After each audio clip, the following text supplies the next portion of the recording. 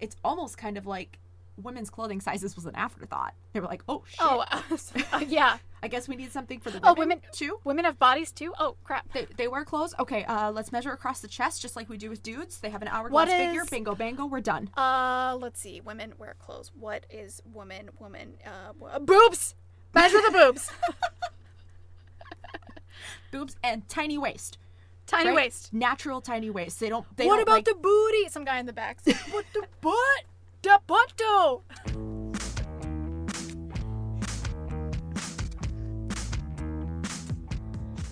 I like to bitch,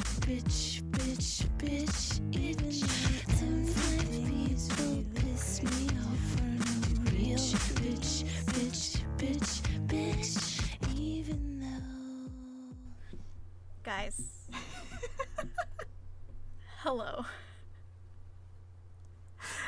Oh. How are you all doing on this fine day? Are you as awkward as Kendra and I are? It's like hopefully better than we're doing. Doubtful. This is a strong start. Strong start. We did so well last week. It's like we talk to each other for like 15, 30 minutes before we record and we're feeling good and then I don't know what happens. It's all right. We'll get there. It's only episode 10. It's freaking episode 10. Guys. I know. That's insane. It's weird because it feels like part of me is like we've done like 50 episodes, like we've been doing this for years, and then there's another part of me that's like, but we're just still babies. I know. I feel that way too, and I don't know if it's 2020 because all of 2020 feels that way, or if I don't know. But I agree. It feels like we've been doing this forever, and also we just started yesterday. I think 2020 is a valid excuse for about 85% of what's going on, how we're feeling, things that are happening. Agree. What are we going to do next year when we can no longer use 2020 as our excuse? Well, hopefully it doesn't venture over into 2021. Guys, I don't know if I can handle that. I don't know what I would do. I would say I'd cry, but that doesn't make it different than 2020 because I feel like I've been doing a lot of that already. And that's okay. Yeah, crying is healthy. Doesn't always feel good, but that's okay. But it always, I don't know, crying, you always feel better when you're done. Yes. Like it's one of those things that it's like just a weight lifted off your shoulder.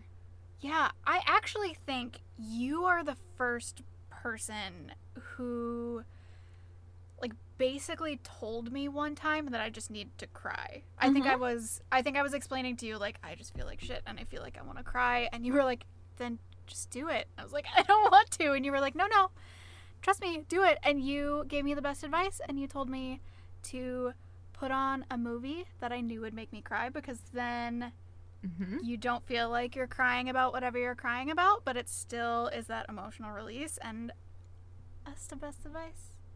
Best advice. Thank you. Also, videos of soldiers surprising their families coming home gets me every time. Like gymnastics meets or things. Watching the underdog win is always like... Yes. Ugh. It's so good. Speaking of things that made me cry this week. Oh, yes. I binge watched the last season of Schitt's Creek. I have not.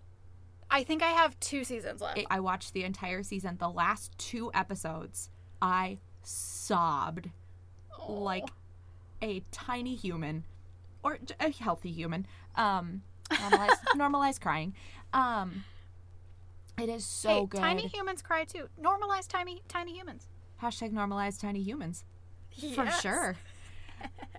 There's also a documentary on Netflix that came up as a suggestion after of them making the final season. Stop. I love documentaries. And oh my gosh, they showed footage from the last table read. No, and I'm already crying and I haven't even seen it. And like them filming certain scenes. Oh, yeah. You watched The Office, correct? Yes. So, I did not watch it when it came out because for some reason I just couldn't get into it at the time. But my husband and I watched it together after we'd been married for a couple years and made the mistake of watching the finale on our lunch break. Why? Because that was our lunch ritual. We would go home, we would watch The Office because it was only 20 minutes, and then we would go back to work. You gotta Biggest save the mistake we- finale for the evening I times. know. We didn't think about it. Well, and I don't think we'd ever watched a show that had a finale that was that impactful. Oh. You know? So we were expecting something, but not that. So I just remember it was over and we looked at each other and we were both like, fuck, how are we supposed to go back to work now? I think we both were seriously like, can we call in sick? Is that weird? We did go back to work. I'm sure neither of us were productive, but Yeah, you could call in sad. Like, I'm sorry, Yeah. I can't come back to work. I'm calling in sad. listen, I finished the last episode of The Office, and they're just like, no, we understand. say Take no all more." the time you need. We have bereavement time for a Yeah. reason. We'll see you next week.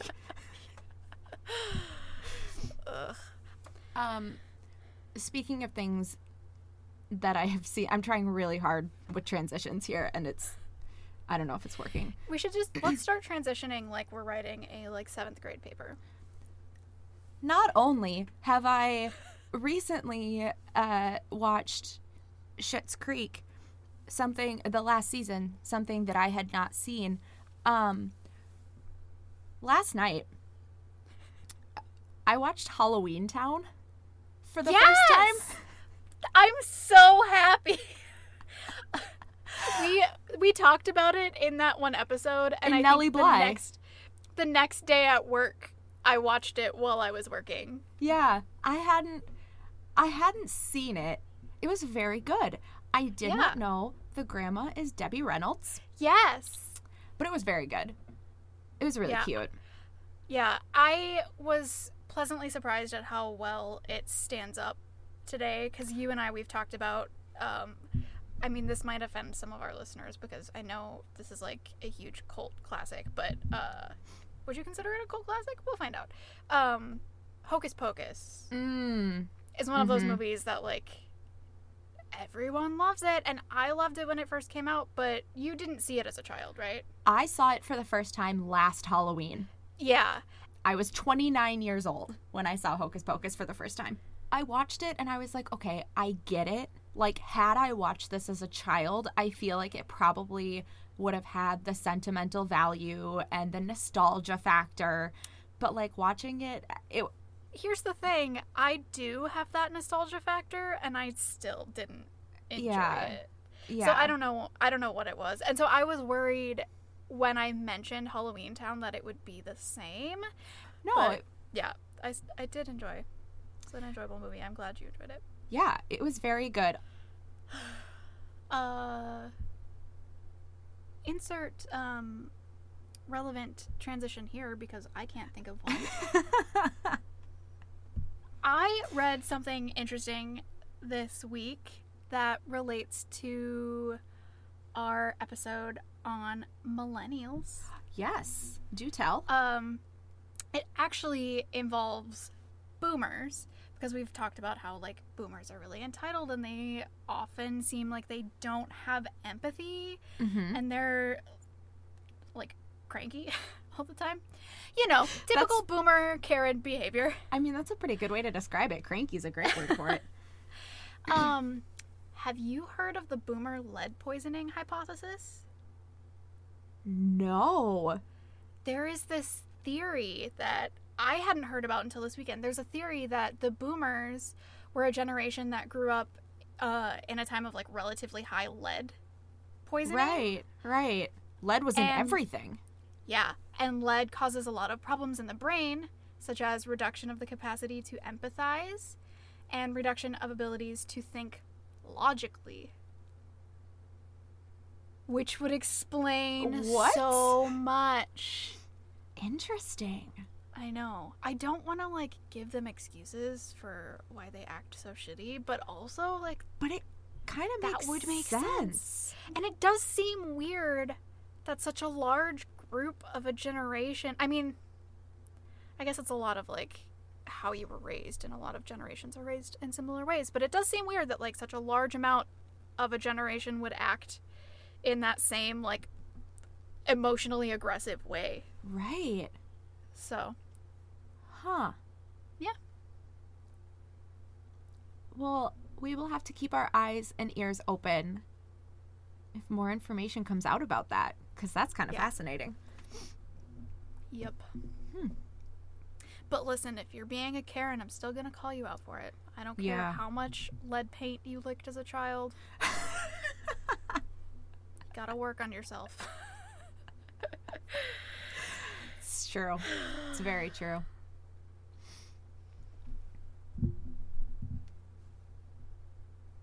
See, you ready to check in? I was going to say, how's that for a transition?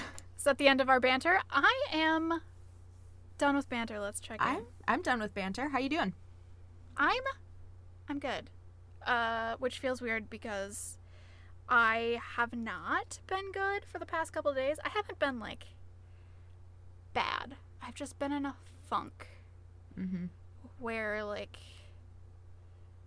nothing's been enjoyable, and I've been cranky, and I hate everyone and everything, and I just haven't wanted to do anything. I've been in this really weird funk where I just feel really bad about myself, which is always the best.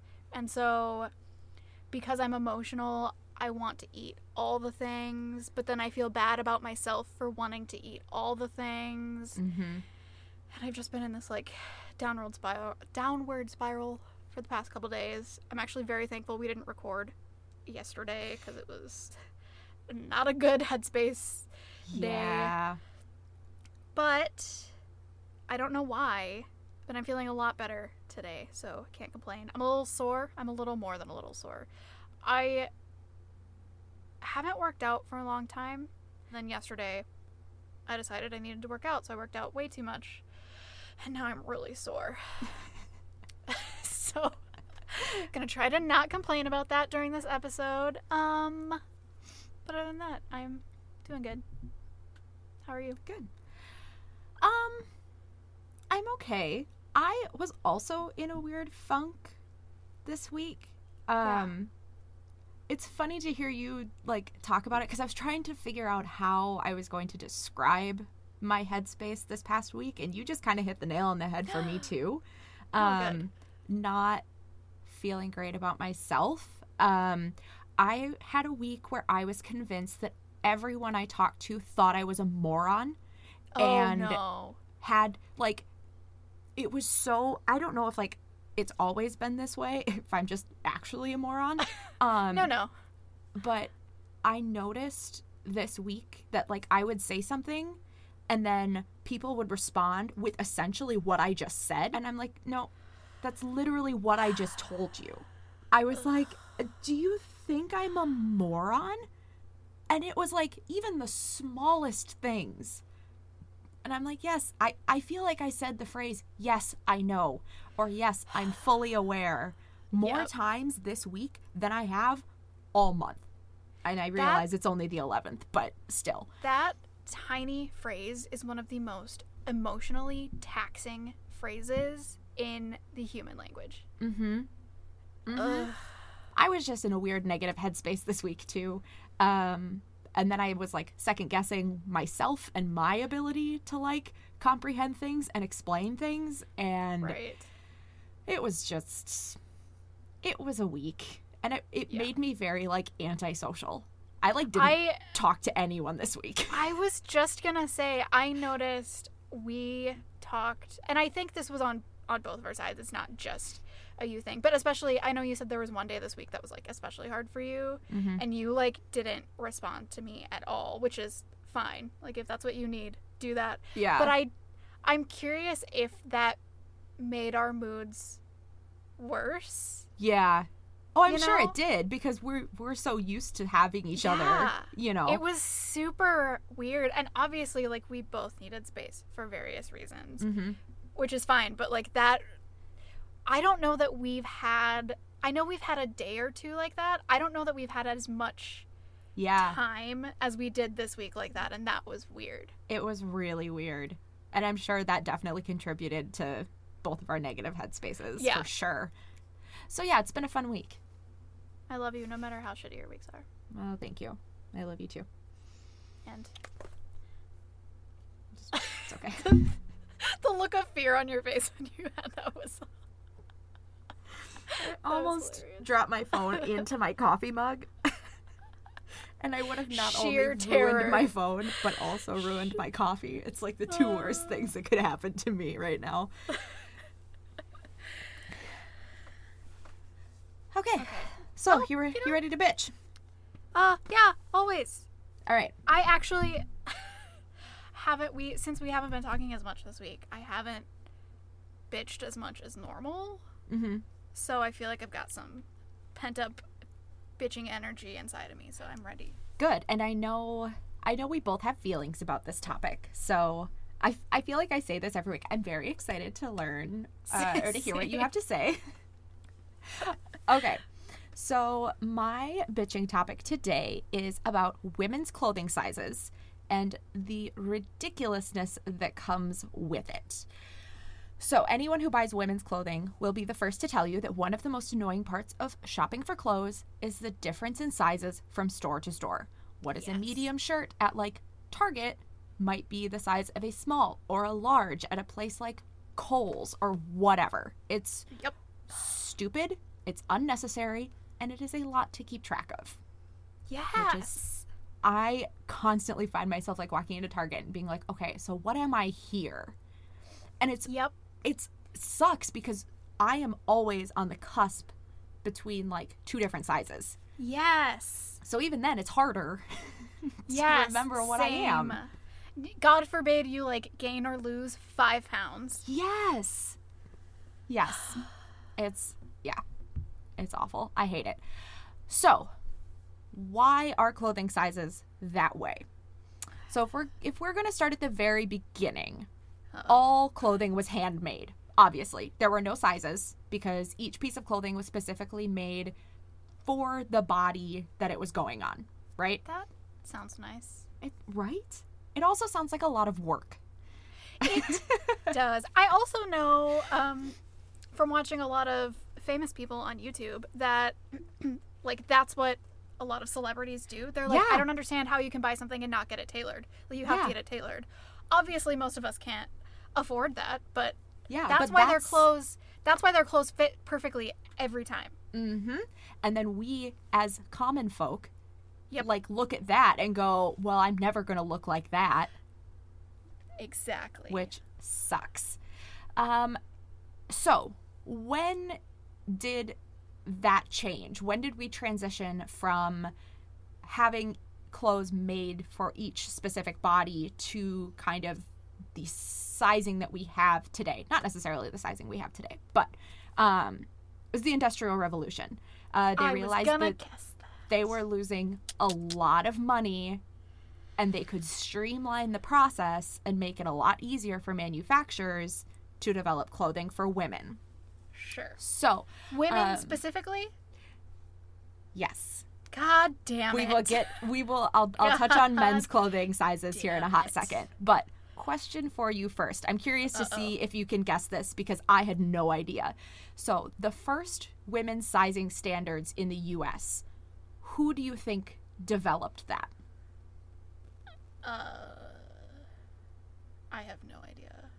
What? It was none other than the Department of Agriculture, of course. Duh! How could I be so dumb? I was like, sorry. really? The Department of sorry. Agriculture? What? In 1939. And I was like, I read that and I was like, I wonder how many women were in the Department of Agriculture at that time. I can only assume 1939, the Department of Agriculture was a group of dudes Yeah. who were tasked with developing clothes for women's bodies. Why?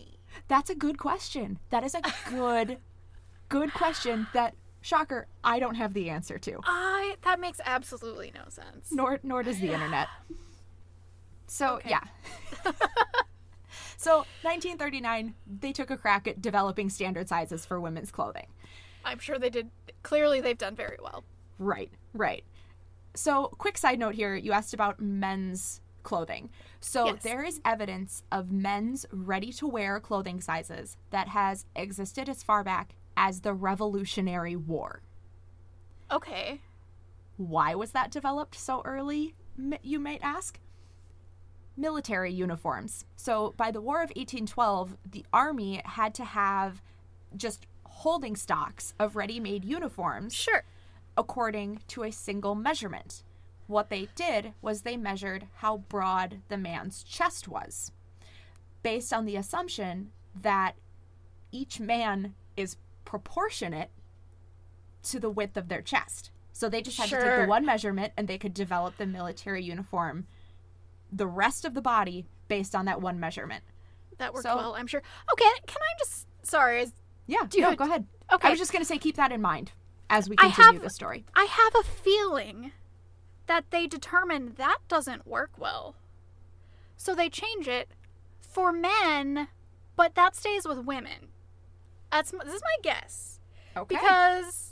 Because what I know now about men's clothing is that most of it is sized by like specific inch measurements. Like you buy shirts based on like neck and like shoulders. Yeah, I a think- lot of but like women's- formal wear specifically is built but like that. women's Yeah. shirts are still like medium, small, large, or like 6'7", 6, 8, 10, whatever. Mm-hmm. And then same with pants. I know like Tyler goes to buy jeans and he's like, oh, I'm a 36, 22. I have no idea what measurements those are. That probably makes him a weird size. But like, That's but like- women's, That's like very women's short clothes- legs. that's what I thought.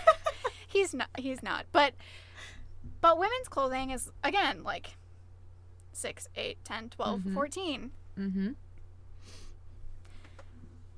I have a feeling we'll come back to that, but okay. Yep. So, the Department of Agriculture, shocking, there were a few things wrong with how they developed these sizes. So, what they did They're like, was it works for horses. I mean, You measure the chest, we fit the saddle. I don't understand. women are horses. That's the Women same, right? Same thing? God damn it. I know. So what they ended up doing was they took a survey. It was done on a volunteer basis. Women could come in, get measured, and they would receive a small sum of money. So because it was done this way, the sample size, pun intended, was largely made up of women from a lower socioeconomic status who needed the money. That makes so much sense. So there were a lot of poorer women who were malnourished, Yes. and that is how they determined the average size of all women in America. That makes so much sense. It was also primarily white women's bodies who were given consideration. Also makes sense. Yep. Yep. So they only took, there were 5 measurements that were created based on this sample to represent the body sizes of all women. Sure. The measurements still primarily relied on bust size. I freaking knew it. And Man, guys, if I bought clothing based on my bust size, I would never have pants that fit. see, and that's always my problem is I have a very broad upper body. Yeah. Like a very broad chest. I don't have real big boobs, but I have a very broad upper body. And so I always have to get a larger size shirt based on that, but then I'm drowning in the rest of it. Right. And it's very frustrating. Stupid sizes. Yeah. Well, I have the opposite problem. I have petite shoulders, so I can, depending on the store, buy like a 4 or a 6 in like a blazer. Cannot fit in a 4 or a 6 in pants. Yeah. I think I have to get an 8 or a 10 blazer. Otherwise, I will Hulk out the back. Yeah, and that's just not cool in the workplace for some reason. No. I feel like it should be to show how badass and dominant women are. Can you imagine anytime we get mad at work, we just Hulk out of our blazers? You wouldn't like me when I'm angry. That would be incredible. Let's okay, we're copywriting this before I even say it out loud. Let's make a line of blazers that are like Velcro or like tearaway snaps so that women can do that and then put them back together and then like reuse them. I love that idea. Yeah. Done. Guys, let us know what colors you want. If Yep. you want any patterns, we'll Yep. start a new workwear line. Perfect. I love it. So it relied on the bust size, and it Sure. also assumed that all women had an hourglass figure. That does not surprise me in the slightest. Nope. Because, shocker, it was the 30s, and so women, that is what they wanted flattered. Yes. So And they all wore corsets all the time, Yes. correct? Yes. That's something I didn't know until like 2 or 3 years ago. I think we were in some sort of period play. Period play. It wasn't about periods. But we were in some sort of play that took place in like the 30s or something. And they were struggling to fit women into the clothing. And I remember one of the costumers being like, don't feel bad. The women literally wore corsets all the time. this is why. Yeah. That's the only reason. And I don't know why that had never occurred to me before. Yep. Yeah. So, surprisingly, or not surprisingly, this specific sizing standard lasted less than a decade. Wow. So in the 40s, they decided to update the standard. The Mail Order Association, MAIL, not MALE. Thank you. Mail Order Association of America was sick of clothing constantly being returned due to poor fit. And they started working on behalf of Sears Roebuck and asked the National Institute of Standards and Technology to reanalyze the data and create new standardized sizes in 1953. Okay. So they took the data that was already there, remember, poor, malnourished white women, and Yes. sprinkled in some women who had served in the army during World War II. Okay. Go ahead. I don't feel like I actually have to put any words into my thoughts. Yep. Yep. They're like, well, let's get a different body type in there. Still super fit, Yep. super athletic, probably small. Small. Yep. Yep. This God damn it, will give us a more accurate sample size for the study. I hate everybody. So I know. I'm sorry. It's fine. It's not your fault. So this new system had its good parts and its bad parts. It was definitely an improvement from before. Okay. But unfortunately, it was based primarily on height and weight. And people no. quickly realized that it would be difficult to get a woman to tell a sales clerk their exact weight in order to find clothes that fit. Shocker. Yeah. So, instead, they had a single measurement of the upper body and then combined it with a height index. So there was regular, long, and short, and then there was a Okay. lower body girth index for regular, stout, and slim. So there were Okay. more size options, but Sure. still not an accurate representation of the average American woman Yes. at the time. Yes. Shocker. Also, like, who decided to use the word girth? That seems I like know. the most unflattering I saw term. that term used in so many articles, and I was like, I hate it. I hate it. I know. hate it. I mean, I get it. It is literally your girth, but Yeah. ugh, okay. So they had a range of sizes. 8 was the smallest, and Okay. 38 was the largest. Okay. So 1958, these new sizes became the new commercial standard. The goal, again, hopefully to reduce the amount of alterations or returns when women bought clothing. Which I love that they decided to change sizes, not because, like, it wasn't functional for women, Mm-hmm. but because businesses didn't want to have to deal with Yes. returns. Yes. Guys, capitalism is the worst. It is. It makes me so mad. Oh, just wait. You're not gonna like this next part. Oh no. Okay. So, this system stuck around until the 1970s, Okay. when the U.S. Department of Commerce decided to go away with that commercial standard and had the American Society of Testing and Materials develop a VPS. So, this was different from the earlier standards. This included health data and offered consideration for bodies of women of color. So they pulled information from the National Center of Health Statistics to give a much broader body type, right? Okay. Yeah. So this is great, right? I'm not sure it is, but sure. Yeah, not quite. So God dang it. VPS stood for Voluntary Product Standard, meaning it's not an actual standard. God dang it. It's just kind of out there as a suggestion. Yep. No. So once this started, that's when people started to see a bigger difference between sizes based on brand. No. This also started the concept of vanity sizing. Also, before we get into that, Yeah. how did they think this was going to fix the problem of returns? Right? What If every dumbass place is thought different. that? God, I'm mad. Ugh. Okay.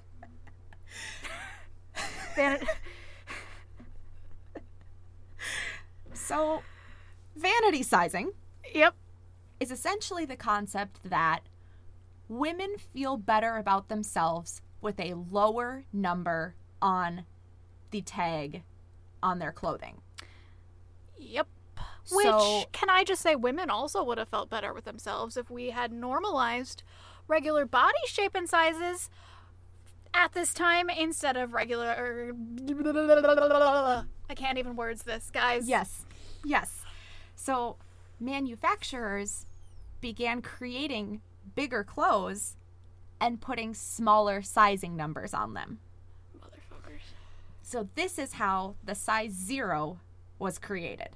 It didn't exist until vanity sizing started happening. So, if you remember, the 1958 standard listed an 8 as its smallest size. Mm-hmm. The 1995 quote-unquote standard listed a size 2 as its smallest size. And in 2011, there developed a size 00. Yep. So eventually in Which yeah, go ahead. I don't want to disparage women who are naturally small, but is it even possible to be a 00 and be healthy? I do not know. I think it's very rare. Yeah. And it's unfortunately it's encouraged.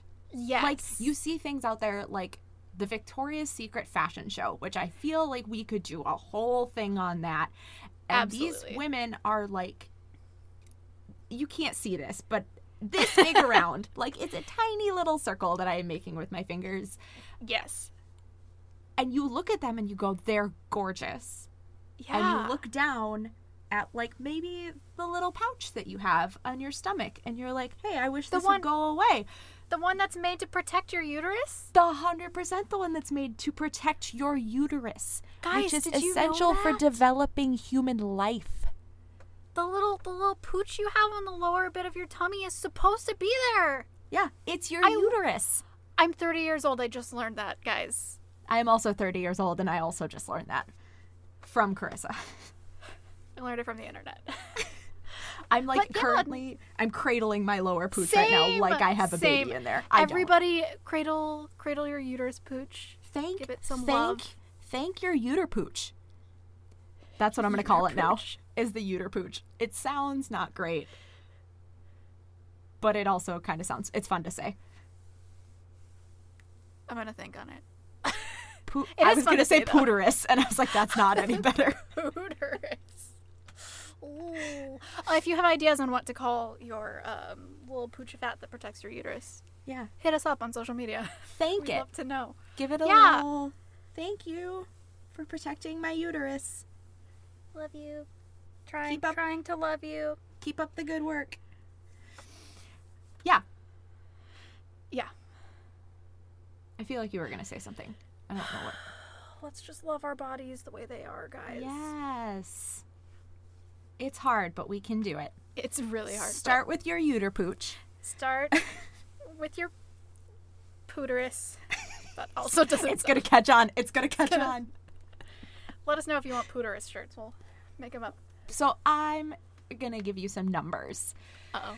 So, in 1958, a size 8 corresponded with a bust of 31 inches, Okay. a waist of 23 and a half inches, and Okay. a hip girth, there's that word again, of 32 and a half inches. That's fucking absurd. So in 2008, a size 8 had increased by 5 to 6 inches in each of those three measurements. So the proportions are the same. Interesting. They just bumped out the measurement a little bit.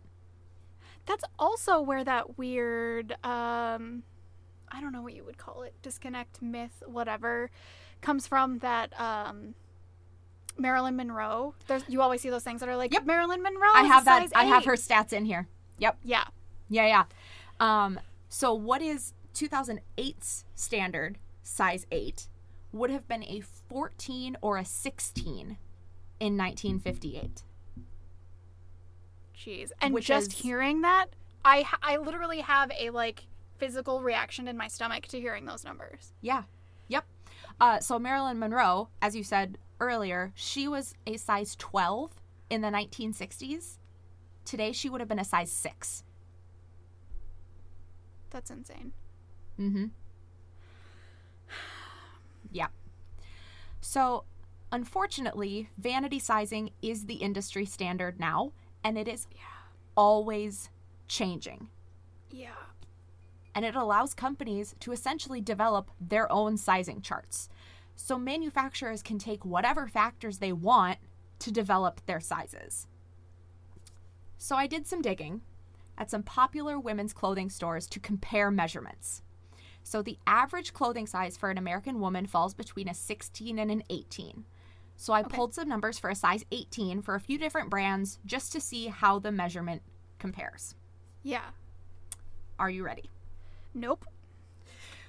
Well, here we go. Oh, and spoiler alert, none of these are the same. I'm not surprised None by of that in them. the slightest. Okay. Okay, we have American Eagle.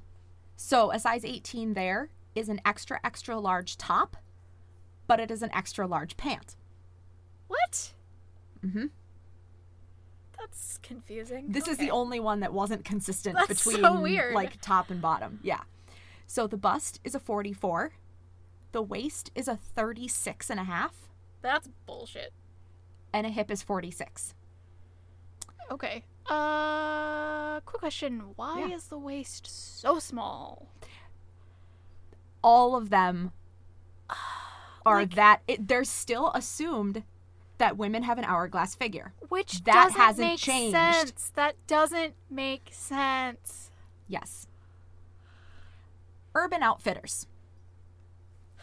Size 18 is an extra large. The bust is 40.2 inches.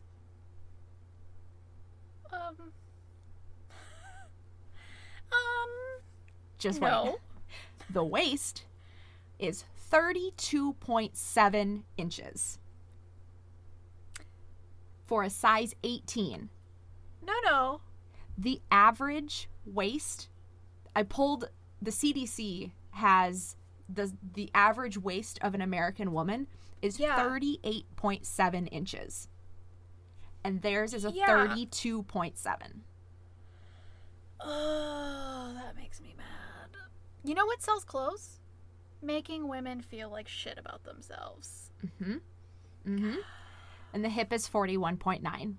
So by far, that is the smallest measurement across the board. That's upsetting. And then Old Navy. Which is where I would always shop because I was smaller at Old Navy. I love Old Navy. Yep. So a size 18 is an extra large. The bust is 45 inches. The waist is 37. And the hip is 48. Okay. So that one seems probably the most normal out of Yeah. all of them. But, which, can we just talk about the fact that the average size is a size 18, which in every single one of these is either called an extra large or an Yes. extra, extra large. Yeah, and they're hard to find. Mm-hmm. Like, that's so upsetting on so many levels. Yes. I don't understand why we're not catering. Like, doesn't that just seem, if everything is about money, why are we not catering to the average woman?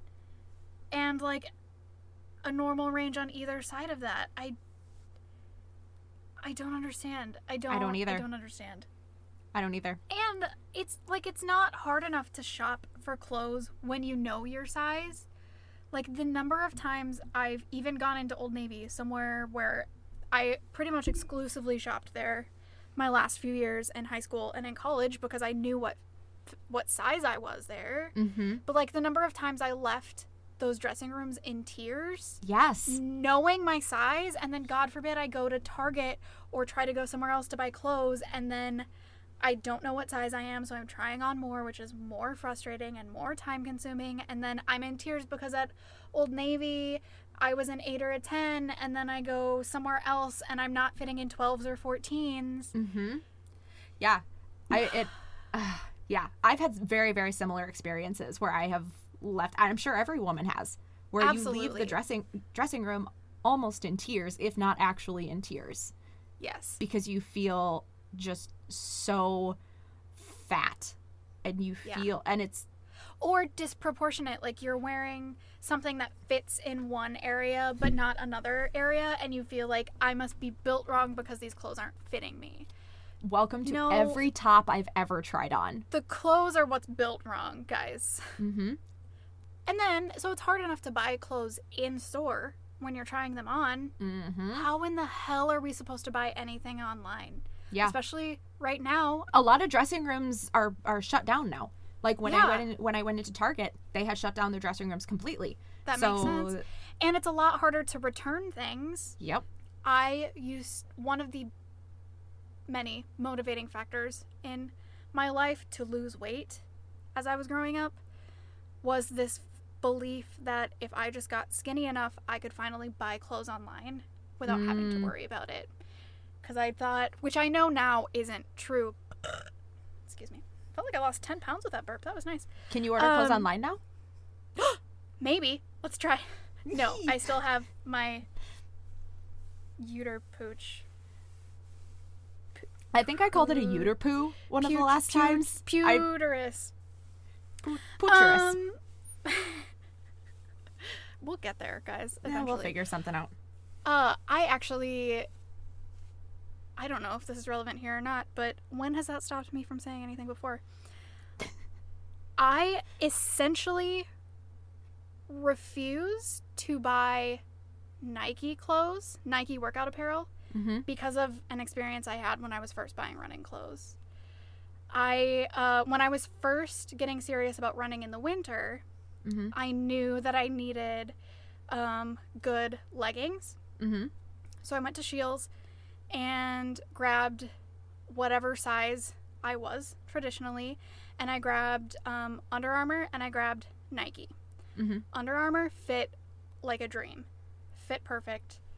The Nike ones, like, I think I barely pulled them up, and there's no way I could have moved at all. Yep. And I remember how defeated I felt from just that single interaction that I won't try their stuff on anymore. Well, and it's exhausting to constantly have to be like, okay, so what do I fit in again? Okay, so I can't do Nike, but I can do Under Armour. How do I feel about like Reebok or whatever? I can't think of things. You know, it's almost like you have to have a spreadsheet, which knowing me, Exactly. I probably should start one. Right, color coded and everything. But it's like I can buy shirts from this store, but I can't buy pants. Okay, my favorite skirt came from this store, and it's like trying to keep track of all of that. Sometimes even within stores, like, they're not consistent. I just don't get it. Yeah. Yep. Yeah. And again, I don't understand how that's supposed to sell more clothing. Yeah. So what can we do? Stop wearing clothes. Nudist colonies. Here we go. It's your time to shine. So the first thing we can do like we said in the pink tax episode, speak up. Shaming on the internet is cool. Kind of. I don't know. To companies, not to people. Yeah. Right? Yeah. Well, unless they're like really shitty people, but that's different. Yeah. That's different. Yeah. So, I mean, feel free to call companies out on their bullshit because it is bullshit. Yes. I don't know how much it's going to do, but it's worth a shot. Can't hurt. It's not like they're gonna go, oh, people don't like this? Yeah. Let's make it worse. Yeah. Yeah. Second, I wrote this down and I don't know how I feel about it now that we've had our conversations. So Okay. We'll feel it out together. we'll feel it out. Feel free to shop around and find your sizes. Yeah. Like, No, I think that's good. I think it's good to find what stores work Yeah. for your body. yeah. And it isn't economical for one store to make clothes to fit every body shape. Right. Like we can't Yeah. expect that. So I do think that's a good point. Okay. Shop around, find the stores that work for you and Yep. support those businesses that are making Yes. clothes to fit your body. Yes. And it will be easier once the Rona has subsided Yes. to like go and try things on so that you're not purchasing things and then having to return them all the time. But yeah, so feel free to, like you said, support the businesses that support your body. Yeah. Look at that. Yes. Look at that little tagline. That worked out better than I thought. Beautiful. Number 3, don't be afraid to dig out a sewing machine. Alter your clothes. If Yeah. they don't fit right, do a quick YouTube search and find out how to alter it yourself and make yourself feel good. If That's you're great. super ambitious, try making your own clothes. Yeah. I'm not that ambitious, but some of you might be, and that's awesome. I also feel like the alteration tip is really good because it's normal for bodies to change. Yes. And so Yes. having that in your back pocket to be able to alter your clothes in one way or the other to make you feel better about that very normal change that your body has undertaken, like that's super. Absolutely. Yeah. And if you don't feel comfortable making the alterations yourself, there are people out there who will do it for you. Yeah. You are not a failure if you choose to have your clothes altered. I always Absolutely. kind of saw that as a, well, I don't need to get my clothes altered. Yes. They fit just fine. Like, there's not a negative stigma behind it. No. No one's going to know. If anything, they'll be like, hey, you look great in those pants. Yeah. And if they do give you shit, fuck them. They clearly have their own insecurities that they're trying to deal with by putting you down. Yes. And number 4, probably the most important thing that we can do is to always remember that clothing sizes do not define you. You are a person, not a number, and you are beautiful no matter what number shows up on the scale, the tape measure, or the clothing tag. Yes. So, Yes. Yes. if you need moral support, you know where to find us. In We our are here. closets. We are here for you in our closets. Do you wish Donald Trump, Mitch McConnell, and other problematic politicians would just go away? Are you sick of the leadership in this country and wish there was something you could do about it? Do you find yourself getting mad every single day at the things our president says and the current events? And the steady increase of COVID cases with complete denial in the White House and no national plan to help fix it? And the misogyny and the lack of empathy and the state of the economy? And oh my god, just everything! Then have we got the solution for you? Voting! Have you heard of it? Besides running for office yourself, voting is the #1 way to prevent the spread of old, out-of-date white men in office and flatten those conservatives. I think we all have a few conservatives we'd like flattened right about now. Voting is easy to do. Just make sure you're registered and visit your polling place on November 3rd. Candidates can be found supporting your political priorities, both at the state and federal levels. Name a popular issue. Seriously, right now. Say it out loud. Yeah, there's probably a candidate out there in support of it. There are a lot of important issues right now. If you can't vote in person and you don't live in Texas, Louisiana, Mississippi, Tennessee, Kentucky, Indiana, South Carolina, or New York, you can still vote by mail. Just apply for your absentee ballot online, fill out the ballot when it arrives, and mail it back. Seriously, we don't really care how you vote, but please just vote. I love to vote, even if I can't leave my house. Me too. This will be presidential election number 4 for me. And I think it's a great way to revolutionize and make my voice heard while also showing compassion for my country. Side effects may include political change, a renewed sense of pride, and a president who actually gives a shit about the well-being of this country.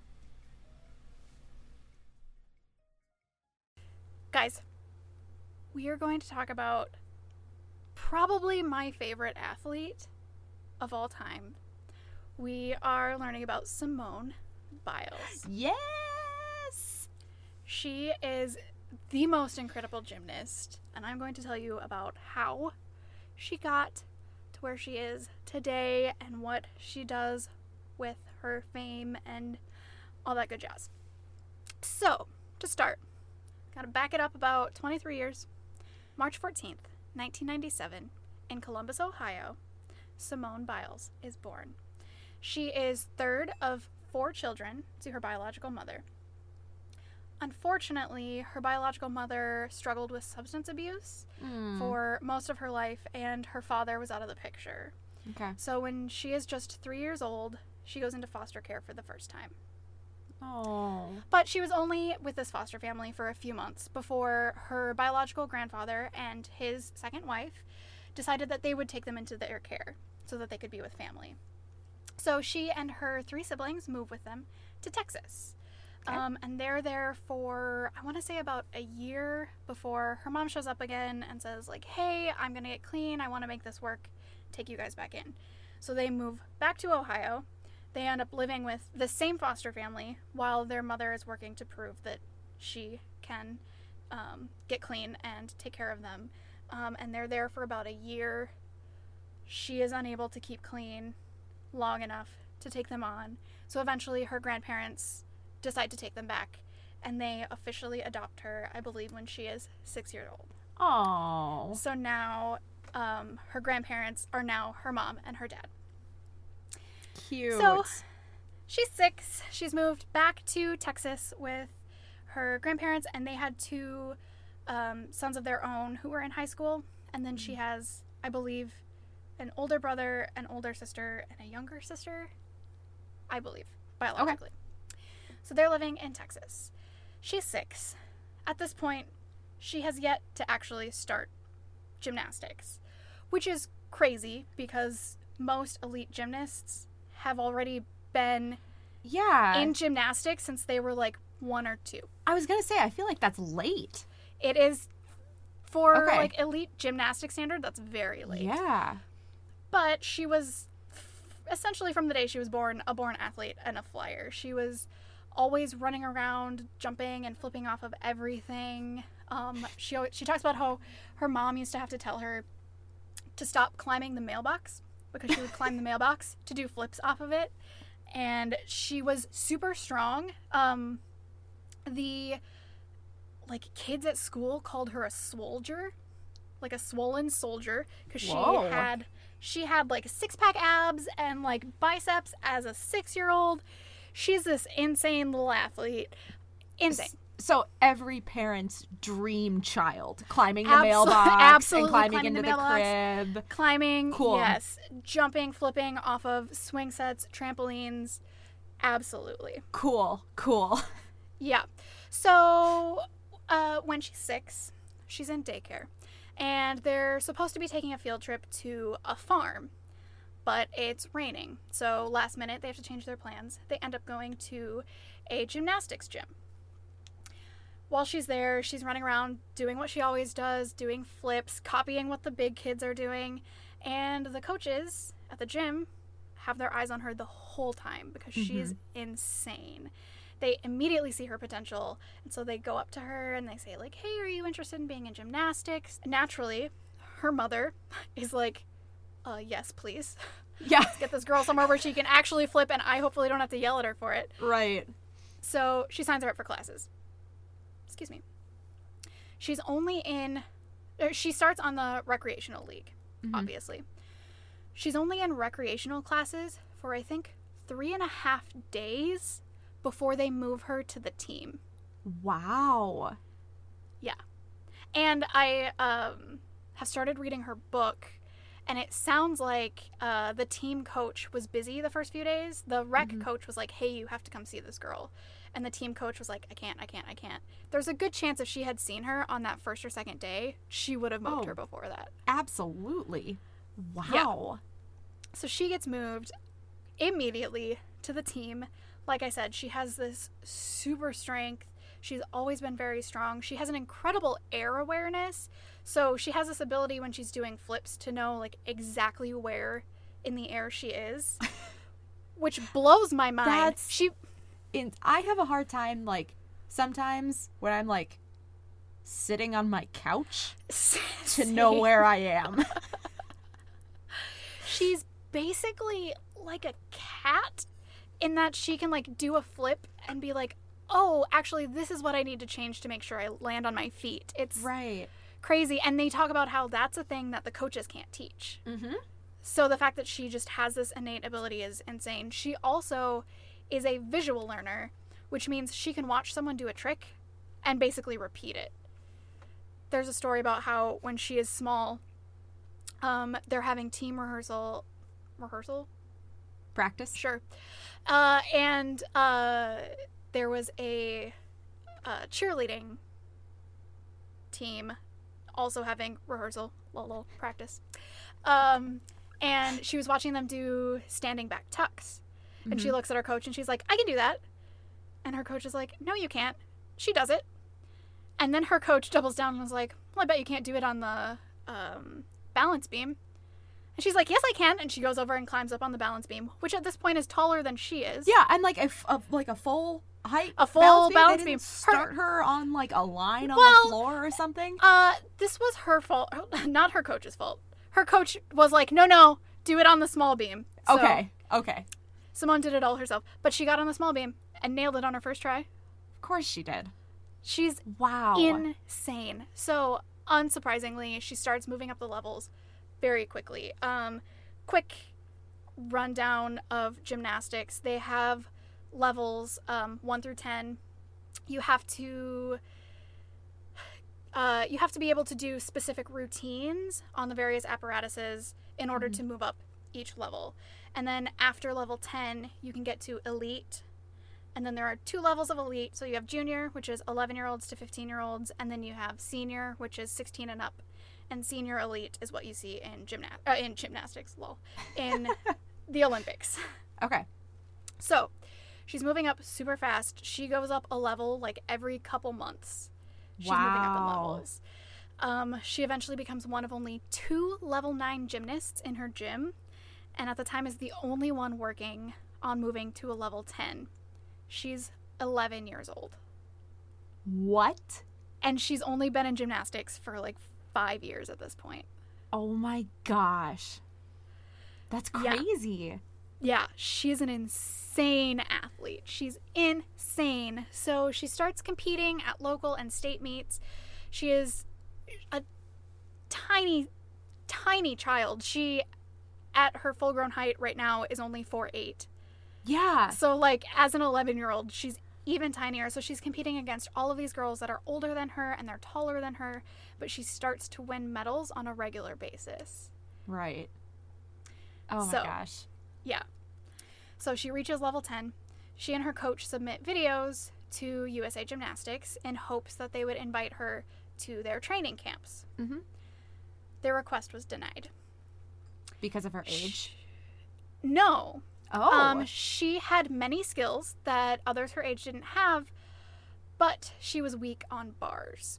Oh. So, like I said, they submit the videos. They're rejected. Marta Caroli, who, if you know anything about gymnastics at the time, was the one to impress. She said, this is a quote, "This kid has no bars. I can't let her come to camp. She can tumble great, but that's it." So they don't let her. Not a big fan of hers. Same. For many Same. reasons. Same. Obviously, she and her coach are frustrated, upset, dejected, but they don't let that crush their spirits. They start working harder than they did before. They start analyzing all of her routines and working on consistency and degree of difficulty on all of her routines, especially her bars. Okay. In her first competition as a junior elite gymnast, she emerges as champion on the vault and the all-around champion. Whoa. Yeah. So Her after this, first competition. her first elite junior competition. Wow. That's awesome. So they send tapes to USA Gymnastics again, and this time they're accepted. So, 2011, she's now competing as a junior elite gymnast. She is competing at the national championships to see if she can make it onto the USA team. She's been through the camp, which wasn't a great experience for her. Like, if you watch her compete, she's a very bubbly, smiley person. She jokes on the sideline, whatever. Yeah. At the ranch, smiling and laughing during training was seen as you not taking it seriously. So she wasn't allowed to do that. So she basically had to, on top of having her butt kicked physically, she had to try to hide all of her emotions, and it was not. Which would be Agreed. exhausting. Like, on Yes. multiple levels. Yes, 110,000%. Wow. Yeah, Yeah, I Yeah. couldn't do that. same. More power to her. But she ends up competing at the national championships in 2011. As you noted, she's 14, and she's hoping she can make it onto Team USA Junior Elite Gymnasts. Mhm. She's a little nervous about the competition because there are a lot of other athletes that she has been looking up to since she was very small. She talks about reading about them in like Sports Illustrated for kids, and she's finally competing on the same stage.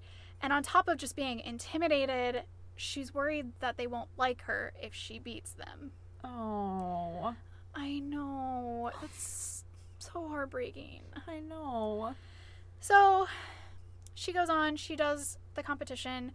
She obviously mentally isn't all there, and she has an okay competition, but it's not super great. Her last event is the vault. Marta Caroli wants her to do a vault called the Aminar, and it is, without explaining to you what it actually is, one of the hardest vaults in the world. Okay. And she basically needs this vault, or is told that she needs this vault in order to do as good as she needs to do in this competition. But she has never performed this vault in a competition before. She has not been working on it for very long. She doesn't feel comfortable with it. And her coach says, it's your call. You're the one doing it. Do what you feel comfortable with. So she ends up not doing the vault because she's terrified she's going to injure herself and leave on a stretcher. Yeah. So she does the original vault she had planned, and she fucking nails it. The scores come up. The top 13 gymnasts make the US team. She comes in 14th. No. Yeah. Oh. So obviously she is crushed. She was so Yeah. close. But she does have a great quote. So she basically like takes this time, she cries about it a lot, she thinks about it a lot, and then she realizes, no, I'm gonna come back stronger. And she says, the same thing is true in gymnastics as it is in life. You can't go back. The best you can do is forgive yourself, take a deep breath, and then get to work on the next challenge. But that doesn't mean you can't ball first. And let me tell you, I did. Okay, that makes our crying conversation from earlier Right? very appropriate. Yeah. Take the time you need to mourn your losses and your mistakes. That's totally fine. And then when you're ready, get up and kick some ass. Which is exactly what she does. So she and her coach, they reevaluate all of her routines. They look at it with a new perspective. They work on upgrading skills, which, if you don't know anything about the scoring system in gymnastics, for the longest time, it used to just be a 10-point scale. Mm-hmm. And then they changed it because the problem with the 10-point scale is one athlete could be doing a significantly more difficult move and still lose because they weren't doing the difficult move as well as someone doing a more simple move. Right. So now you have a difficulty score and then your 10-point execution score, and they're added together, Mm-hmm. which makes it more complicated to follow, but is much better in the long run. So they work on getting her to do these more complicated moves. They work on being more consistent. They work on her mental game. I think she starts meeting regularly with a psychologist to kind of get her mind in the right spot. Awesome. But this also means she needs to spend more time in the gym. And that means she would have to be homeschooled. Oof. She's just about to go into high school. They had to pull her from her public school for a couple years because her family moved and they were farther away from the gym. And so in order to make sure she could do both, they had put her in a private school right across the street from the gym. So she hadn't been in school with her close friends for a couple years. Right. She was really looking forward to being back with them. She also, as everyone does, had dreams of going to football games and homecoming and prom. And she had to make the decision of if she wanted to continue her elite career or if she wanted to go to high school. Oh, I could not imagine. Knowing what we know now, like, obviously, how could that be a difficult decision? But when you don't Right. know, and when your last experience was not even making the team, like, Right. Right. absolutely heartbreaking. Oh. She has a very, very hard time with that decision. But obviously, in the end, decides homeschooling is worth it. So she does homeschooling, and she's now in the gym for at least about 35 hours a week. Wow. Yeah. As a Like a full-time job. yeah, as a 14-year-old. 14, Oh my 15-year-old. gosh. Wow. So, she's cranking up her practice time. She is getting older. She's kind of hitting that one of the sweet spots in gymnastics now where like the body just works. Words. So 2012. By May in 2012, she had already won 2 all-around first place medals and 1 third all-around. Wow. The American Classics come around. This is her chance to prove herself again to Marta Karolyi. I think it's in her hometown. She ends up taking first in the all-around and first place on vault by crushing the Amanar. Nice. So, this brings us to the 2012 Junior Elite Nationals. She ends up 3rd place, all-around champion. She is the vault champion. She actually came in first place at every competition that year with her Amanar vault. Wow. And they go to call the team. This year, Marta only puts 6 girls on the USA Gymnastics juniors team. Simone is one of them. Yeah. It ended up being 5 girls that were on it the year before, and then Simone as the only newbie. Awesome. So in 2013, she's officially on the team. She gets to go as one of 2 girls to compete in the American Cup. Her performance is a little rough. She's very nervous because it's a huge deal, but she still manages to come in second. She also goes with the team to compete in Italy and wins all-around gold, first place in vault, first place in beam, first place in floor. Whoa. She then competes in Germany. She gets an all-around silver, first on vault, first on beam, first on floor. Oh my gosh. So now she comes back and she is officially 16, which means she can officially compete as a senior elite gymnast. Her coaches start throwing around the idea that, like, maybe she can make it to Worlds this year. And she's kind of like, la, that'd be great, but, like, maybe if I'm lucky, I can be an alternate. Like, I don't think in my wildest dreams I could actually make the team. spoiler alert, we all know where this goes. Yeah, I'm gonna guess she does. So, 2013, there's a meet called the U.S. Secret Classic. It's a very, very rough meet for her, which is hard because she just came back from winning all of these big meets in Europe.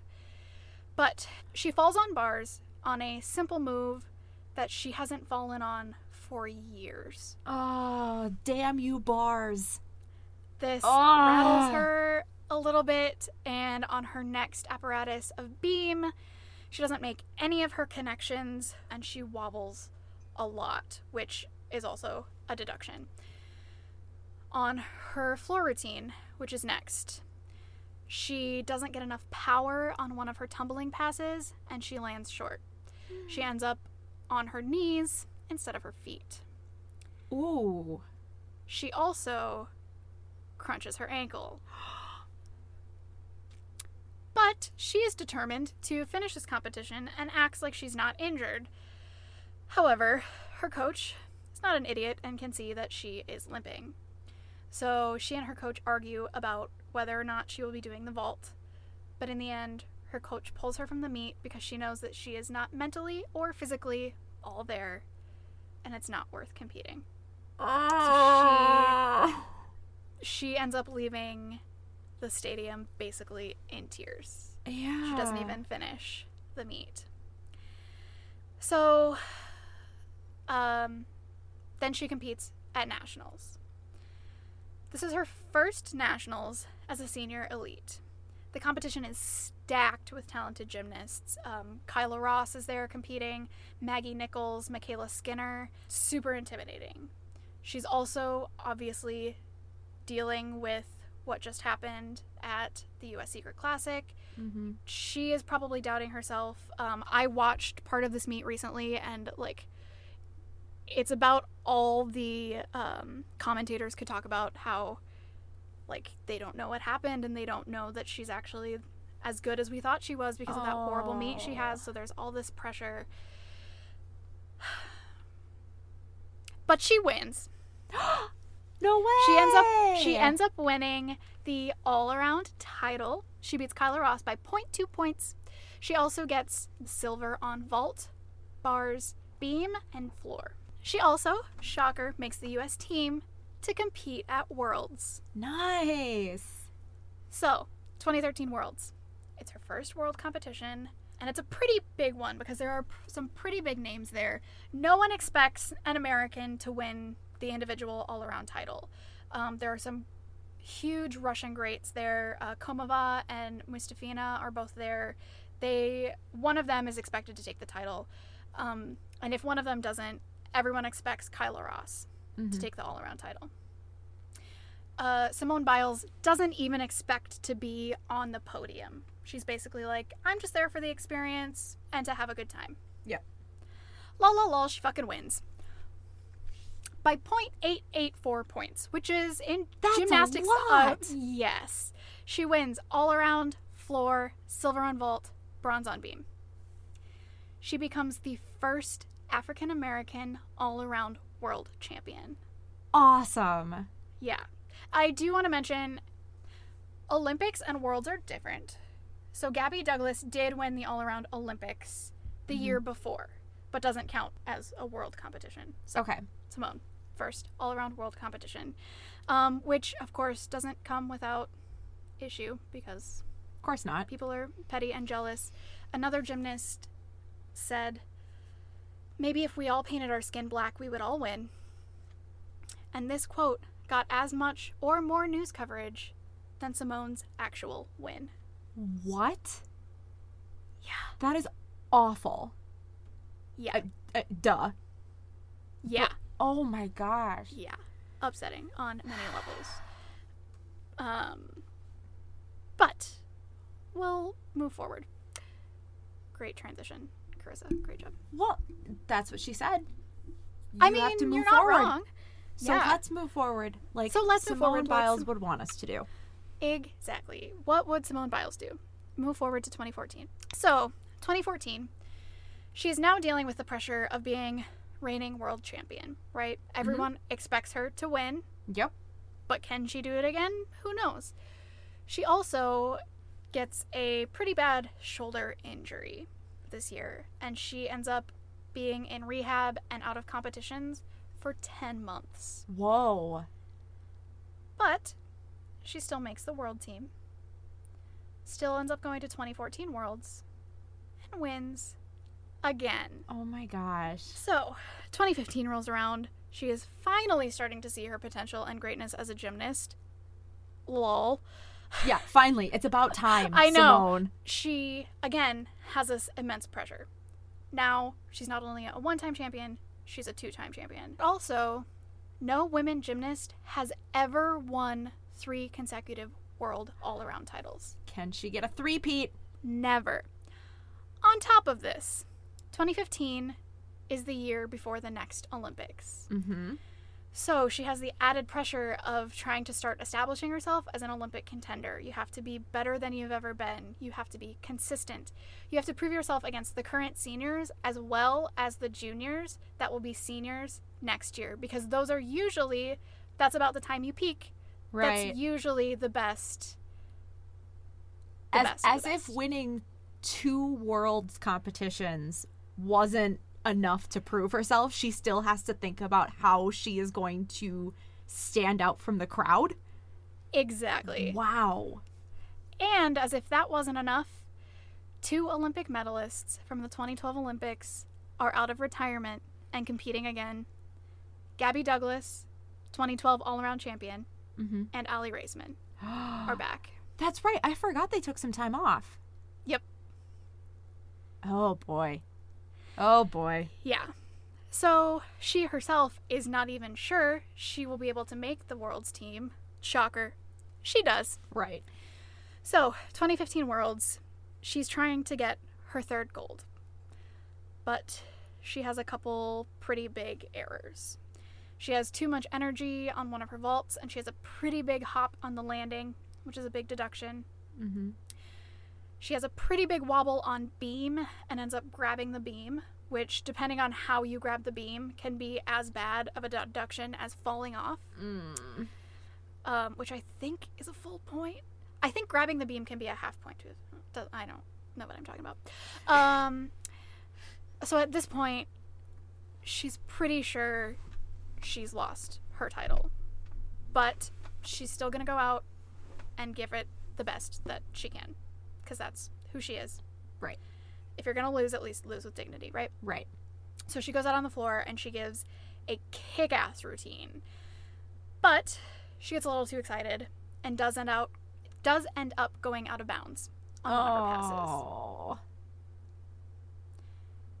But she still manages to win by just over 1 whole point. How? That is how incredible. It's her degree of difficulty scores are so Wow. much higher that Oh she my! was I was still like, able- was everyone just that bad? right? No. She No, was just that she's- good. Yeah. Oh my gosh. And it's funny, she didn't believe that she had won when they're announcing it. She's Right. like, why is everyone so excited? And they're like, you won. And she's like, yeah, after I won my 3rd all-around, it was finally starting to hit me that I had actually won my first Worlds in 2013. I mean, to be fair, that sounds like something I would do. Same. Absolutely. Yeah. So that brings us to 2016. Olympic years. She is 19 years old.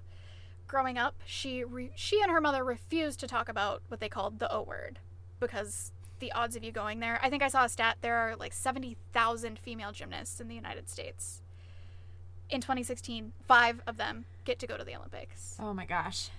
On top of that, 19 is not an ideal age for going to Yeah. the Olympics. Yeah. You really want to be able to get there when you're 15, 16. By the time you're 19, the odds of you being injured and taking you out completely go up higher. Many gymnasts have already peaked by that time or lost motivation and just don't Yep. care. She had written in her journal at age 11, I don't know if I will make it, but I want to go the farthest I can. And she makes it. So she does. Spoiler alert. She makes the Olympic team. She is on the final 5. She competes in Rio. She comes away with 5 medals. She wins the gold team all-around with her team, the gold individual all-around, which she wins by 2.1 points. That margin of victory is larger than the margins of victory from the previous 8 Olympics combined. Whoa. Yeah. Her teammates joked about how everyone was competing for silver. Like, silver was basically the gold for them because Right. they knew she was basically untouchable. She also gets gold on vault, gold on floor, bronze on beam. After her success, Team USA voted to have her carry the American flag in the closing ceremony, which is like What an the honor. highest honor at her Oh. very first Olympics. Ugh, she's incredible. Since her first win in 2013, she hasn't lost a single all-around competition that she's entered. She has 10 World Championship gold medals, the most won by a female gymnast in history. She is the most decorated World Championship American gymnast with 14 medals, 10 gold, 2 silver, 2 bronze. She has won 25 world medals so far, 19 gold, 3 silver, 3 bronze, which is the most in gymnastics history, both in gold medals and overall medals. She's the first woman to win 3, 4, and 5 world all-around titles, the most decorated U.S. women's gymnast ever with 30 world and Olympic medals, and I believe she is the most decorated gymnast in world championship history today. She has been dubbed, rightfully so, the most talented gymnast of all time and the greatest gymnast to have ever lived. Not just female, Ever. but ever. Wow. Yeah. She currently has 4 moves named after her, which you get a move named after you when you perform it in international competition, when you're the first to perform it in Right. international competition. She has currently done that 4 times. Would not be surprised if that happens more. Oh my gosh. And not only is she an incredible athlete, but she is an incredible justice warrior. And she uses her fame and following as a platform to speak up against social injustices in the world, which we fucking love. She is very smart with her use of social media. She has always seen it as an opportunity to be honest. Her coach would sometimes be like, hey, maybe you shouldn't post that, Simone. And Simone would snap back and be like, this is real life. This is what's happening. She was the first gymnast to ever put a picture of food on Instagram. Which Whoa. sounds weird and stupid, but Yeah. I Yep. thought that's all people used Instagram for. I know, right? And well, selfies. Oh, well, clearly. Food and Sorry, selfies. I don't take selfies, so I completely forget that whole part of the internet exists. Fair. Wow. Yeah. Yeah. She posted a picture of, I think it was like a giant breakfast, I think. She was the first to show pictures of herself out in social situations, which was a big deal because there's this belief that gymnasts are either working in the gym or recovering at home. Mm-hmm. She's like, nope, we can have lives too. She was the first to have a boyfriend in public and post about it on social media. Nice. And many of these things in the past would have gotten people kicked out or gotten their social media like taken away from USA Right. Gymnastics. And what are they gonna do? Kick her off? Like get Right. rid of like the best gymnast ever because Right. she posted a selfie? I know. Like, come on, USA Gymnastics. And it's this aspect that she is being so real on social media that gives her social justice post a bigger impact. Yeah. Oh, absolutely. Because they know how real she is. She, unfortunately, was one of the Larry Nassar victims. If you don't know about the Larry Nassar, I don't know what you would call it, situation. situation. Bullshit. I was just going to say that. Long story short, Larry Nassar was a physician, I believe like the head physician for the United States gymnastics for like decades or something. And he was sexually assaulting and abusing these young gymnasts essentially the whole time he was there. And the story finally broke around the time of the 2016 Olympics. Yep.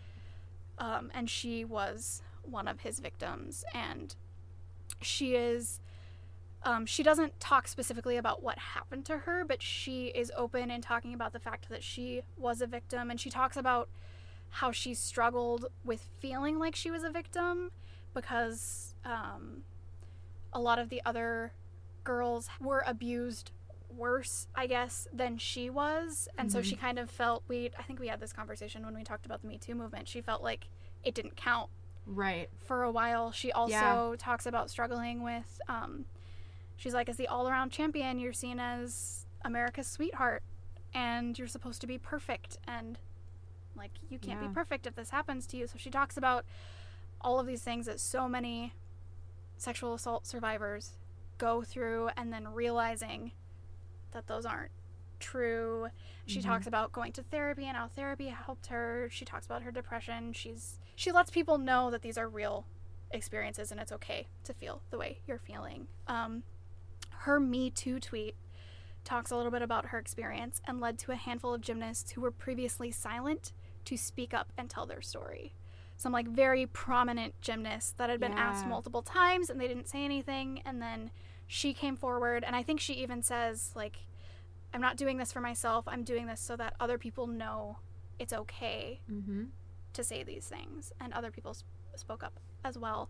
She's also currently the only outspoken gymnast still engaging in elite gymnastics, which is huge. Having a voice from within the sport is huge and challenging for her. She'll talk about that too, how it's difficult to still be within the organization that didn't keep you safe. Right. Oh, understandably difficult. Yeah. And I'll talk about that a tiny bit more in a second, but she is famous for having what they called the tweet that closed the ranch. After the whole Larry Nassar situation, the Karolyi Ranch remained open. That's where a lot of the assault and abuse took place. And many people had tweeted or written about closing the ranch, but they weren't doing it. They just kept saying, like, oh, we're looking out for the girls. We're making sure this isn't going to happen again. We're working on it. Pretty much. So she has a tweet that says, "It breaks my heart even more to think that as I work towards my dream of competing in Tokyo 2020, I will have to continually return to the same training facility where I was abused." 3 days later, USA Gymnastics closed the ranch and severed ties with the Karolyis. Good for her. Yeah. That's huge. Yeah. And it doesn't end there. I can't remember the piece of shit's name that used to run USA Gymnastics, and honestly, I don't care. Oh, yeah. But he gets replaced by a man named Kerry Perry, which when I was first reading about it, I read as Katy Perry, and I was very confused. So Kerry Perry, new head of USA Gymnastics, Simone expresses her dismay that Kerry had done little to assure gymnasts that the organization was fixing its problems. It was basically just like pretty words and empty promises. Yeah. Shortly after her tweet, he held a press conference and resigned. Whoa. His replacement, Mary Bono, don't care, had a tweet that objected to Nike's support of Colin Kaepernick. Biles expressed her disapproval in a tweet, and Mary resigned. Whoa. Yeah. So she is not afraid to stand her ground and speak up, and she knows her power and is willing to use it for the betterment of everyone in that community. I was just going to say, she is a power gymnast on multiple levels. Yes. She also is very deliberate about her sponsorships and endorsements. I'll just try to touch on these super quick, but she supports Mattress Firm because the company donates mattresses, pajamas, and bedtime books to foster kids. Oh. Right? And then one of her biggest campaigns at the moment, she's a part of this Beauty is #NoCompetition campaign. It focuses on beauty as competition inside of athletics, which we talked about a lot with the objectification of women in sports episode, but also outside of sports. She's defaced. She has faced many demeaning and repulsive attacks about her looks, her body, her hair. That meet that she ended up pulling out of, when she was leaving, she overheard a coach telling someone else that of course she crashed because she was too fat. This is a direct quote from that person. Maybe if she didn't look like she swallowed a deer, she wouldn't have fallen. What? Yes. Which also, let's point out that Simone Biles is like 10,000% muscle. So she's heard that from coaches. Not her coaches, but other coaches, other gymnasts, internet trolls. We also talked about that in that sports. She says people often focus on how big my legs were, her legs and her calves, how they looked in, how she looks in swimwear, regular pants, like literally everything. Someone is telling her she looks horrible. But she says they would focus on how big my legs were, but God made me this way, and I feel like if I didn't have these legs or these calves, I wouldn't be able to tumble as high as I can or have all of these moves named after me. Absolutely. So she's like, fuck you and your shitty opinions. My body does incredible things, and I don't care what you think. And so how many moves have you had named after you, sir? Dirk. I don't think there's a move out there called the pretentious asshole. Oh, so super quick update on where she is now. She is 23. She was obviously set to compete in the 2020 Olympics, which screw you, Rona, were postponed. She actually wasn't sure she was going to compete in 2021 because she's going to be 24, and in gymnastics, as you get older, as we know, your bodies are changing. Yes. There's also a huge science to making sure, there's a huge science to your training to make sure that you are peaking right at the time of your competition. Right. So now she has to completely reevaluate everything, start over, figure it all out. It's a huge deal. You're also dealing with they couldn't be in the gym for a while. Right. And then, like, could she even get back to where she was? Plus, she wasn't sure she could handle being within the USA Gymnastics system for one more year. Yeah, fair. Totally understandable. Yeah. But she has decided she's planning to compete in 2021. So Woohoo. I, for one, am looking forward to seeing what she does. Yes. She also is planning to hold a Gold Over America gymnasts tour after the Olympics. I think typically after the Olympics, USA Gymnastics will do some sort of tour. But they can't because they are currently in the middle of multiple lawsuits. And, shocker, because of these lawsuits, because they were all sacks of shit, they have gone bankrupt. So they cannot do it. Oh, And Simone, darn. right? Sucks to suck, guys. Yeah. And Simone basically went, you know what? I know how famous I am. I know what pull I have. I'm going to do it myself. So she is planning it herself. Cool. So, yeah. Yeah, and she knows how much that inspires, like, the next generation of gymnasts, so she wants to keep that going. When she went into the 2016 Olympics, she was often asked, are you the next Usain Bolt? Are you the next Michael Phelps? Are you the next whatever? And she says, I'm not the next Usain Bolt or Michael Phelps. I am the first Simone Biles. That gave me shivers. Like, I have goosebumps now. Love it.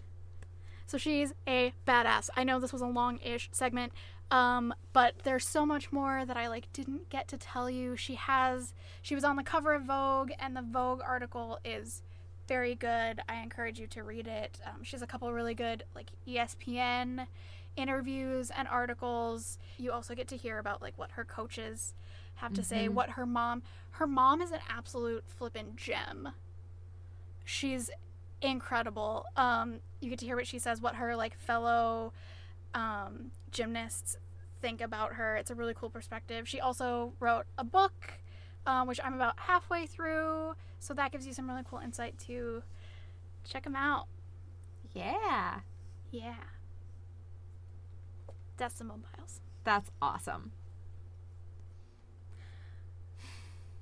I have no transition, guys. I know. Are you shocked? Ruth Bader nobody's shocked. Ginsburg. Ruth My- Bader Ginsburg. My house ghost seems to be chanting for Ruth Bader Ginsburg, so that must We mean want a quote. it's time for Ruth Bader Ginsburg quote of the week. Is it? I did not know. We do this every week. Did you know that? Let's do it again. She says, "You can imagine how exhilarating it was for me when the women's movement came alive in the late 60s, and it became possible to do something about all that. Before then, you were talking to the wind. When you think of the truly great and brave ladies, Susan B. Anthony, Elizabeth Cady Stanton, those were women who didn't have a wave to ride. We did. We came at a time when society finally was willing to listen." Love it. Love it. Listen to women. Get Yes. out and vote and ride the blue wave. Right? Blue. Yes. I always second guess myself on the color. I'm like, oh no, did I say that right? Did you know that Democrats are evil? What? Yeah, I learned that on my Facebook this week. My uncle said. So Well, I guess I'm evil. same. Do you know what your uncle should do? Go to our Facebook page. Yeah, what is he gonna? He's Look not at that. gonna like what he sees there. Look at but that transition. you guys might. Yeah, you might. And while you're on Facebook, I mean, it's a natural transition to check Facebook, Twitter, and Instagram. So You might as well. you might as well check all three. We are USAB Podcast on all three platforms. You can just Control-C, Control-V that bad boy into all those and find us and give us a little follow or a like skis. What a very, very efficient millennial I am all for efficiency. tactic. Same. Yeah. Same. All about them quick keys. Yeah. And maybe you're not an efficient millennial like us. That's totally fine. You do you, boo. Maybe you're not even a millennial and you prefer things like, I don't know, like email? Email? We have one of those? Do we? We do. You can email us at usabpodcast@gmail.com. While you're poking around on the interwebs, checking out our social media or our email, you can also check out our website. We've got links to listen to all of our episodes. We've got a little bit of information. If we have any cool links or things that we talk about in our episodes, we post those links on our webpage as well. So check it out. What is our website? I don't know. You're just going to have to Google it and figure it out. Just kidding. It's usabpodcast.com. You scared me for a second there. I was like, what? No, we tell them. We tell them what Please. it is. No, I've secretly cut that out of every single episode. What? Well, then I'm going to have to go back and re-listen to all of the episodes. And I can do that on a bunch of different platforms because we have this podcast hosted on Apple Podcasts and Spotify and Stitcher and on our website. And so feel free to check us out on all of those platforms or just one Yeah. of them. You can pick your What a favorite question. one. What are Yeah. you going to do after you listen Well, to all of our episodes? obviously, I'm going to give us a 5-star rating because I love us and Yes! know how much we love validation. It's a lot. Do we talk about it a lot? I think we do. We talk about it a lot. And I apologize, but I also kind of don't apologize. It's not just for us, it also helps other people who may be interested in this type of podcast to find us. Yes, absolutely. So as much as we joke about like validation, that's not the only reason that we ask you to give us a 5-star rating or leave us a review. We're Exactly. we're self-centered, but not that self-centered. Yes, accurate. It's all part of the podcast algorithm that we're just trying to dip our toes into right now. I'm sure when you listened to this episode or any of the other episodes, you heard our incredible intro music. It is Bitch Bitch Bitch by Glove Compartment, edited by moi. Guys, I'm sad this episode has come to an end. I wish I could talk to you forever, but you probably don't want that. So Kendra and I are going to call it a day. We're gonna head out and hit the road. But before we do, we just have to tell you one very important thing. Oh, what is Guys? that? Guys, listen. You can call us bitches if you want. But bitches get shit done.